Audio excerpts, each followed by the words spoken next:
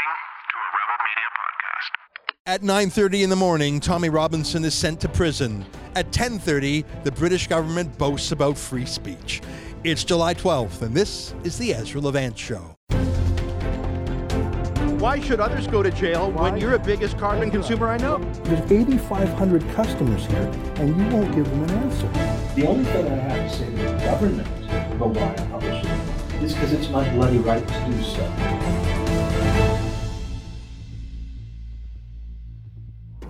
Well, it was a busy week. I was here for the Defend Media Freedom Conference. Of course, you can't have a government conference on defending media freedom. That's like having a vegetarian conference at McDonald's. I know that's a dumb joke, but that's the closest thing I can think of.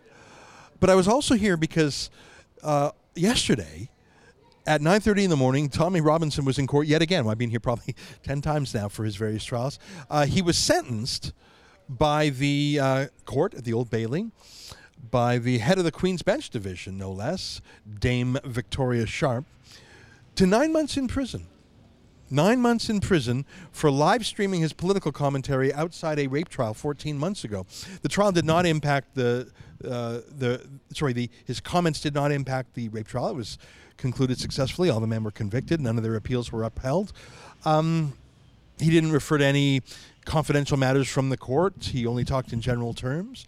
But for that, he was sentenced to 9 months in prison. Now, because of time served, as you know, he served 10 weeks in solitary confinement improperly. Because of various formulas and mathematical calculations, because of that time served, the 9-month sentence, 6 months was for the new sentence and 3 months was for the suspended sentence, Tommy Robinson will actually serve 66 days in prison, so almost 2.5 months. He'll be in prison for the rest of the summer and while his kids start school. He's got 3 beautiful young kids. They'll spend the rest of the summer without their dad, and they'll start school without their dad. And Tommy Robinson is in prison while 23,000 known jihadis walk the streets of the United Kingdom. Isn't that funny?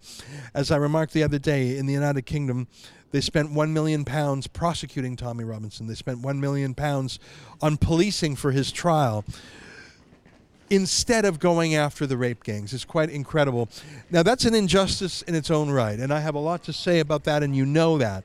But the added layer of hypocrisy that was happening right when the Defend Media Freedom Conference was being held by the British government in concert with Canada, that's just too much to process.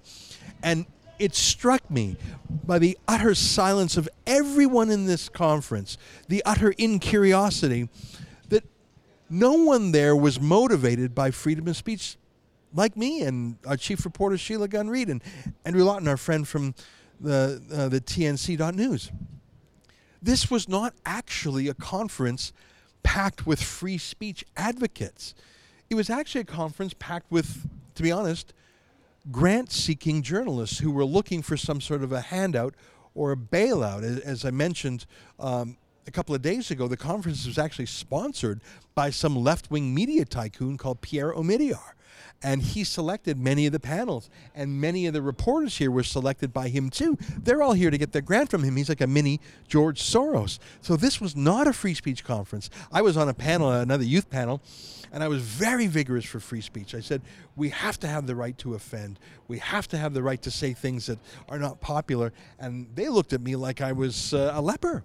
And I was confused by this, and I said to a critic afterwards, surely a free speech conference should have a free speech enthusiast. Now, there was a professor I met at one of the sessions who sounded pretty free speechy, and to my surprise, he was from Canada, from Halifax in particular. I had actually never heard of him or met him before, which tells me that maybe he hasn't been that voluble about freedom of speech at all. But I did manage to catch up with him, and I asked him a few questions, and he was a nice enough man, and I think he was generally for free speech, so I don't think I grilled him as hard as I might have or should have. But take a look at my conversation with this guy. Well, although the conference is co-sponsored by Canada, there's not a ton of Canadians here, but what a pleasure to meet a Canadian expert who I think's got a bit of a free speech bent. I'm talking about Toby Mandel, and you're with the Center for Law and Democracy. I just want to get that right, based in Halifax. That's right. Well, it's nice to see you. Tell me a little bit about freedom of the press. Is it under attack? Is it in retreat? That's an interesting question. I mean, people keep saying that, and I think if you look at a lot of free speech organizations, they have been saying for the last 20 years that was the case. If that were true, and they could actually measure that, we would have to be a long way down now from where we were 20 years ago, 20 years of decline. So I think it's just an easy thing to say. I think we need to be a little bit more rigorous about when we say that, what we actually mean. Do we mean it globally? I mean, there's certainly some places where it's under attack. Well, let me tell you what I mean. 5 years ago, the internet was about the freest place you could imagine. YouTube, Twitter, Facebook were really the house of unbridled debate. But since 2017, there's been a crackdown from my point of view. The terms of service have narrowed, hate speech, community standards, you see deplatforming. I think that's new. Am I wrong or am I right? No, you're right about that. But I think what happened is, as free speech activists 10 years ago, this was the mecca of free speech. Anyone could... Should we get it back? Let's try and get it back. Well, but I think what we've seen is the emergence of sort of some negative challenges on the internet, challenges even to our elections and the fairness of our elections. So those are also attacks on free speech. So we've started to see a little bit of the two-headed monster, if you will. So we need to kind of manage that. Now, it's incredibly difficult to manage that in ways that are compliant with guarantees of free speech, and I don't think we really have clear solutions. Something needs to be done if this is not going to undermine our elections, and without our elections, our democracies don't work, and the whole... I think that's a paper tiger. I think that's a puffed up threat because... there's no evidence of any meddling in the Canadian elections. The whole Russia collusion meme, I think, was largely discredited by the Mueller inquiry, which was exhaustive. I think censoring the internet because of some speculative future threat to an election that's not even being explained, I think that's just an excuse. Well, I mean, first of all, I absolutely agree that censoring the internet is not what we need to do. But I don't agree with you that it's just a puffed-up threat. You're right about the Canadian election, but the Canadian government is very concerned at the moment. Now, we don't have that evidence, but the Mueller report, I'd have to disagree with you on that. The Mueller report, although it absolved the president of wrongdoing, or at least said there wasn't enough evidence to criminally charge him, but it certainly did not say that the Russians did not meddle. And on the contrary, there was no clue. Okay. Now, in the past 6 months, I have observed. Serious, right? Okay. Let's talk about Canada, because that's where you're based, and I'm delighted that you're based there. And Halifax is such a wonderful city with a bit of a free speech history. Of course, see Joseph Howe. Right. I think he's a Canadian hero. Here's my question for you, and I know you got to go, so I just sort of grabbed you because I saw you walking by. Here's what I've observed. In the last 6 months or so, the Liberals are bringing back Section 13 of the Canadian Human Rights Act, the censorship provision. We see them throwing tens of millions of dollars behind their anti-Islamophobia campaign. We see the Public Safety Ministry naming speech as a risk. We see a 5-man panel to oversee the internet. Michael Wernick was going to be on it, the clerk of the Privy Council. A 5-person election monitoring social media. Like, we're seeing again and again all these restrictions. And finally, Justin Trudeau himself told Sheryl Sandberg of Facebook that if she didn't regulate Facebook for political content, he would. I see all these things working in tandem, and I'm nervous. What do you think? Yeah, no, I agree. I mean, I think the problem is, so, people like myself that have been, for 20 years, hardcore free speech advocates, we see all of those problems that you're talking about. We see when governments start to step in, the risks and the challenges. On the other hand, where we might disagree a little bit, we also see some threats even to free speech itself on the internet. So, and we don't really, we're still struggling to find a balance, the appropriate balance here. We don't want censorship. We don't want government control. Absolutely not. 5-man panels, regulating. But on the other hand, we do see the emergence of threats on the internet, even threats to free speech on the internet. and how to find the balance. And I think that, if you look at the joint declaration that I work with on the 4 special rapporteurs, which I launched yesterday with them, you can see within that a certain ambiguity. There are some problems. We don't want regulation, but we do want to solve the problems, and I think we really need some out-of-the-box thinking. And governments are not good at that. When governments step in, they usually do the wrong thing. So how to but I think now the obligation is with us as the free speech community to come up with reasonable solutions to some of the problems that we are seeing starting to emerge, which I think do include threats to democracy and threats to elections, but threats that solutions that don't undermine free speech. So I think that this is the challenge that really faces us. Last question. This conference was co-hosted by the UK and Canadian governments, and Chrystia Freeland certainly enjoyed her time in the sun with Amal Clooney. Yeah. But I just think that Chrystia Freeland has been silent on free speech at home, and she hasn't spoken out against these trends I've mentioned. I believe that having a government conference on freedom is a contradiction in terms. And I think this is a fig leaf for her to get free speech credentials to cover up the fact that those several trends I mentioned are going on the wrong path. But I'm a skeptic of this Liberal government. I'm a harsh critic. I think you're more neutral than me. What do you think? So I think that it's very, very important that governments from democracies do engage on this issue. We need their support to combat threats to free speech. I mean, the threats you've talked about in Canada, I think they're very interesting, but the threats that we're seeing in Russia, in China, in wherever, those are vastly more serious. Those are countries where people don't enjoy free speech at all. And if we're going to push back on those countries, we in the free world, if you will, really need to get together and do that. So we do need the support of governments. I do agree that Canada's kind of jumping in on this issue. It's not been an issue that Canada has heavily engaged in on the past. Hopefully, through this process, they will do more of that. We need funding to come for governments for the work that we do. We need their support in diplomatic terms and in political pressure terms and sometimes even in sanctions terms. So, I think they're a very important part of the system, but I would have liked to have seen, for example, more NGO people and journalists on the panels and less officials. So I think that we're still struggling a little bit with the balance. All right. Well, Toby Mendel, it's a pleasure to talk with you. Thank you for that. I think I'm more of a free speech purist than you, but if I only talk to people as free speechy as me, I wouldn't be talking to a lot of people. It's nice to meet you in person, and thanks for your time. No, my pleasure. Right on. Cheers. Thanks. A nice enough guy.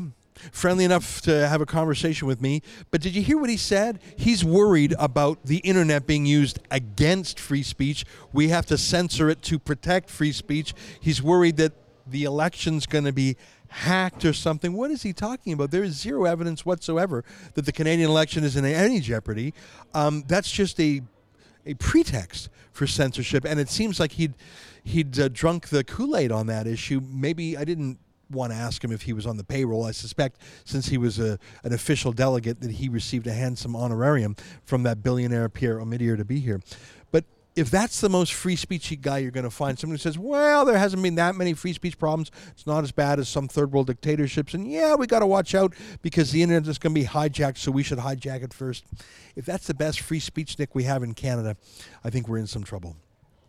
Well, I mentioned Andrew Lawton, who was here with TNC News, and I caught up with him at the end. It's always nice to see that guy. I've accompanied him in the past to Tommy Robinson's trials, and of course he's been a guest on my show many times. And so I just talked to him a little bit about what he thought about the whole goings-on, and here's my interview with him. Well, as you know, my friend Sheila Gunn Reid is here at the Media Freedom Conference with me, but we also have another Canadian ally, a fan favorite of the show, my friend Andrew Lawton. Great to see you. Likewise, great to be here covering this in conjunction with your team. You know what? You've been in the UK with us before covering the Tommy Robinson case. How ironic that literally today he was sent off to prison, a 9-month total jail term. He'll wind up serving about 2.5 of that, while the government of the UK and the government of Canada talk about how much they love media freedom. So ironic. Yeah, and it's interesting. When I decided months ago that I wanted to cover this conference, it was because I really hoped it would be an introspective look at free speech all around the world, and certainly in the host countries, Canada and the UK. And the one thing that I find interesting here is that we're coming up on the end of day 2, and I don't think I've seen a single example of any introspection from Canada or the UK on this. Lots of talk about things that are happening elsewhere in the world, and very awful things. I mean, journalists in Venezuela and Ghana that are being persecuted, killed, jailed, and I think it's important to stand up against that. But there's nothing controversial about Chrystia Freeland saying we're against journalists getting killed. There's nothing controversial about Jeremy Hunt saying we don't want journalists to be imprisoned. The real hard work is in talking about the shortcomings of your own countries, and there's been none of that. You're exactly right. But it's worse than that. And you wrote an excellent article at tnc.news, which I would recommend to all our viewers. Tell us about an honored guest. Now, this morning I was at the Tommy trial, so you were holding the fort here with Sheila. Tell me about this, your scoop about this Malaysian honored guest. You know, one of the big themes in all of the speakers here, supposedly, is that they have an ironclad commitment to free speech and free expression. And when I saw that one of the speakers, not just on some panel in conference room Z4, but the plenary session opening the day, really the official closing of the conference, on stage with Jeremy Hunt and Chrystia Freeland, the foreign minister of Britain and the UK, is the communications and multimedia minister for Malaysia. Now, when I saw Malaysia, I was very surprised, pleasantly so, because this is a country that I don't often associate with free speech. And I decided to look a little bit into not just the country's policies, but the policies of the speaker himself, a man who, again, has had this post, and in his time as the Minister of Communications and Multimedia has actually called for censorship and called for the prosecution of publishers. And one notable example of this was that he wanted a publisher of an outlet called Malaysia Today, which is actually published from England, prosecuted. And he said that he wanted, in his words, extraterritorial powers of hate speech legislation so that Malaysia could enforce its censorship around the world. This sounds like the worst kind of guy, and he's on the stage on the main session as an honored guest. I really hope there would be questions taken in that session for one reason alone, and that was that Jeremy Hunt held up this man as a pioneer. That's the Foreign Secretary of the UK. Yes, and he held up this man, this minister, as really the hero of someone on the front lines of free speech, when this man wanted to prosecute one of Jeremy Hunt's citizens just in September. And it goes further than that. He also, in March, had pushed for a law that would force news outlets to be liable if someone goes and comments on a story in a way that's inflammatory. And you know, I put this question to Chrystia Freeland in a scrum, which is a different story entirely. I know Sheila Gunn-Reid will tell it. And her response was, this isn't a conference of angels. Well, you know, it's... I agree with her, by the way. It's not, but whether it should be is a different question. Well, you know, I want to show you a very quick clip. I just sat down at some session. I didn't even know who was there. And then I heard this guy talking about Pakistan. I know a little bit about Pakistan. Our friend Tariq Fatah talks a lot about it. We all know the story of Asia Bibi. That's a Christian woman who was sentenced first to death and then to prison for blasphemy. And I thought, this guy, this spokesman for Pakistan, well, it turns out he was a foreign minister, and Pakistan censored me in Canada. Let me show you a very quick clip. I got to tell you, Andrew, I let her rip. Maybe I was a little too hard, but I'll let our viewers decide. Here, take a quick look at this. Thanks. Actually, I'm not going to be directed by you. I'm going to ask a question to the Pakistani gentleman. No, you're not. Yes, I am. Because it's a media freedom conference, and you're not going to shut down questions about a censor. You censored me, sir. I have a Twitter account in Canada, and because I wrote something that traduced some Pakistani blasphemy law, you complained to Twitter, which took down my tweet in Canada. So can you explain why your Islamic supremacy in Pakistan is silencing my personal and journalistic freedom in Canada? And I know it happens in the United States too. And frankly, you sure should be embarrassed to invite a censor like this. But back to the thug. Who the hell are you to censor me in Canada? Answer. Now, I don't like... I know you don't, because you don't like free speech. I don't like... You don't like free speech. Okay, would you like to answer that? I just respond to you, sir. First of all, you want your sentiments to be respected. Just look at the tone and the talent you've adopted. Is that the correct way? You have a right to ask questions. Well, then why did you censor me? Did I censor you? You shut down my Twitter I tweet. did not. Don't lie. How am I responsible for that? Because the government of Pakistan did. The government of Pakistan. I was respectful to you. No, you were not. You censored me. I did not censor you. Don't lie. All right. Why would I lie? Because that's what you do. Okay, no, we don't. I'm sorry. I'm sorry. Shame on you and shame on you. You have Shame on you standards. and shame on you for have inviting double him. standards. Shame on you. You forget. You censorious thug. You have double Censorious standards. thug. And what you call freedom, at times you are projecting certain sectoral agendas. Andrew, I don't know if that was my finest moment, but I don't think that foreign minister of Pakistan has ever been spoken to critically, skeptically, let alone forcefully by a journalist ever, because you don't do that in Pakistan. You wind up in prison. Yeah, I actually think you've been denied accreditation for the Pakistan Press Freedom Conference, which is just as well because there's no one there. They've imprisoned them all. But it's baffling. They're trying to do the thing that Malaysia's trying to do, which is this extraterritorial. Well, yeah, they censored me in Canada through Twitter. Yeah, but what you raised there is the biggest problem in this, which is that big tech is serving as an agent of the government. And this has been another area. There's been a little bit of discussion from some NGOs, and I was actually quite pleasantly surprised that David Kaye, the UN Special Rapporteur, was talking about the big tech alliance. But again, the challenge here is that no one in government is prepared to end that. And in fact, in Canada, it's the contrary, where you have government now trying to regulate social media companies through Revive Section 13, and none of these issues have been discussed. And not only that, there have been no opportunities to put these concerns to the Canadian or English delegations. That's a very good point, the Section 13. I know you've got to go to this another session, and I've been invited to be on some kids panel or something, so I got to go do that now. It's great to see you. I'm glad that you're here, and there were a couple other Canadians here who didn't do a bad job. We can talk about that another time. Keep up the fight. You know what, TNC News, I'm glad you guys are around. I feel less lonely knowing there's another freedom fighter around. Cheers, mate. Thanks very much. That's what they say here. Cheers, mate. All right, Andrew, thanks. Well, that's it from here in London, and I know I've been away a lot. Tommy Robinson's conviction last week, his sentencing this week, and now this free speech conference. Oh my God, I hope my traveling is done for a while. I'm just pooped from flying back and forth, and I'd like to be in the studio and to talk about other things. But I think this was a Canadian story, even though I'm in the UK, because it showed that Canada is part of a global movement by the left to censor media in the guise of cracking down on fake news and disinformation and Russian collusion or whatever.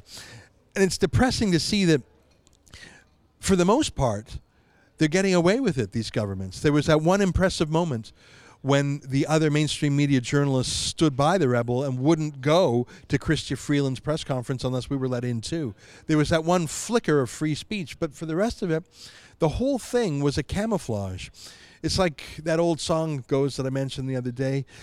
They took all the trees and put them in a tree museum and charged all the people $1.50 just to see them. You know that old song? Well, I think that's Joni Mitchell. I think I said that was Janis Joplin the other day. That's what's happened here. They took the free speech and they put it in a free speech museum. And once a year they'll talk about it at a conference, but they won't practice it.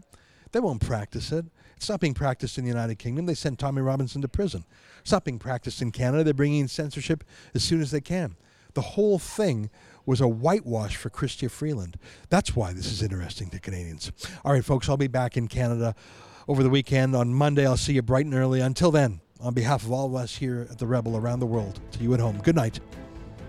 And keep fighting for freedom while you still can.